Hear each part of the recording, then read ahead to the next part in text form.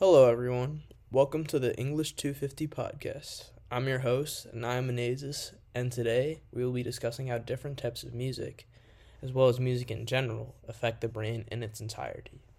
Now, the reason I chose this topic is because I've always been interested in how we choose the genre of music we want to listen to at a specific time. For example, when I'm feeling sad, I really want to listen to some chill R&B music. But when I'm with my friends and I want to have a good time, maybe I'm going to listen to some rap or pop music. And so I think you guys will be interested to find out what I discovered in my research, and I hope you'll stick along for the whole podcast. Another reason that I have become so interested in this topic of music is because how much it affects my life on a daily basis. I'd say I'm listening to music in some form at least half the day through my AirPods. I know some of you can relate to that. But yeah, I'm listening to music all the time, and I'm interested to see how those different types of music have affected my brain along the way. And it's also something I've been interested in because I used to play the instrument of piano, and I feel like my brain functioning and focus was always at its highest when I was playing piano because I was always so locked in as to what notes I played, the scale I was on, what notes I need to play next, where I should position my hands, and just stuff like that. And so yeah, I wanted to do some research on how music can affect us in sort of a positive manner. And I would hope it affects us in a positive manner considering how much we all listen to music each day. I know I see some of my friends, they get their Spotify Wraps at the end of the year, and they have like over 100,000 minutes. And I really don't know how they get that high, but yeah, I think music has definitely become such a large part of our lives, and I think it's important that we know how it affects us not only on a societal level or an emotional level, but also on a physical level as well. So, one of the studies I found was done by the University of Arizona, and they actually found that musicians tend to experience higher memory functioning and brain functioning in general, as well as better motor function and focus while they were playing their instrument when compared to normal people. And then I think this makes sense, like the things I just mentioned. When you're playing a song, especially, you have to be on top of what's coming next, because if you mess up what's coming next, then the whole song will be messed up. So I think it kind of makes sense that musicians have learned to memorize and stay focused throughout the entirety of the song. And yeah, another thing they found was that different genres, they mainly light up two different parts of the brain. So one of the parts of the brain is the auditory cortex, which that tends to like affect you on a physiological level, so like your physical responses to music. So I know some of us, we like to like tap our knee or like bop our head to maybe some Jay-Z or something like that.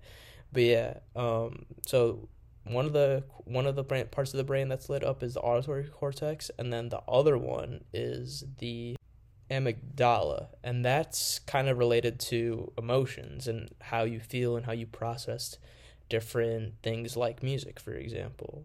And so music, as you know, it tends to vary in pitch, volume, rhythm, melody, etc. It differs in a lot of things when you're going from genre to genre.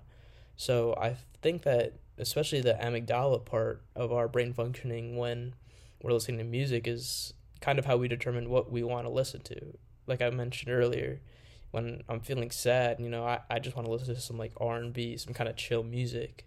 And when I'm feeling happy and a little bit pumped up, I want to listen to some rap music, some fast-paced rap music. So I think that, especially in relation to how we choose our genre of music and how they affect us differently, I think it's highly related to emotion and how we process different things through our emotions, because in essence, a lot of our decision making is made through how we feel at the time. And that's not even just in music. Maybe that's in our schoolwork, or our sports, or any other work that we do. So I think that it was definitely interesting to find that a lot of how we listen to music is so related to how we process emotions. In the same way you process emotions, like if someone was to break up with you, or if you were going to receive a huge bonus from your next paycheck. So I think that's really interesting. And I think one of the better, actually, recent examples of how music can affect us on an emotional level is Cody Lee.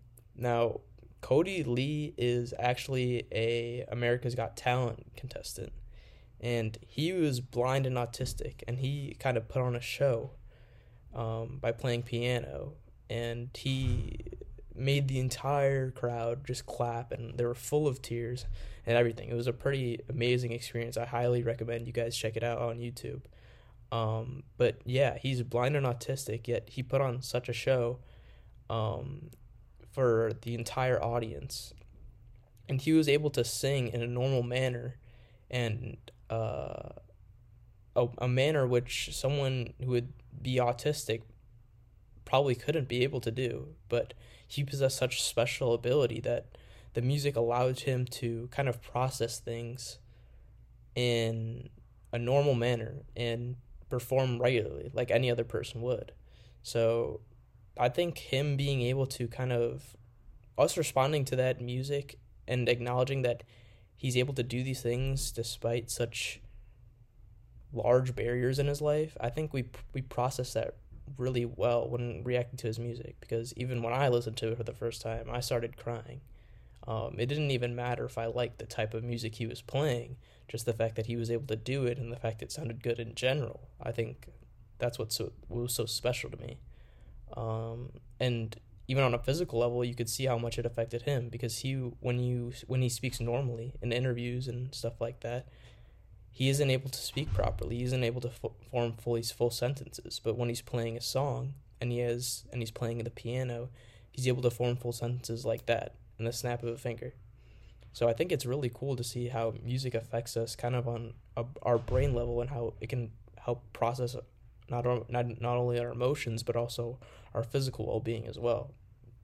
So yeah, this has been the podcast. I just kind of wanted to come on here and talk about the importance of music in our life, and I think that's such an important thing to discuss, because we're all listening to music all the time. It's such a big part of our culture in America, and even how we relate to other cultures as well. Maybe when you want to experience a feeling of going back home, you'll listen to music from back home, and you'll kind of resonate with a particular melody or rhythm or singer even, to kind of get that feeling. And so I think that it's definitely an important topic to discuss, and I'm glad you guys were able to listen all the way through this podcast.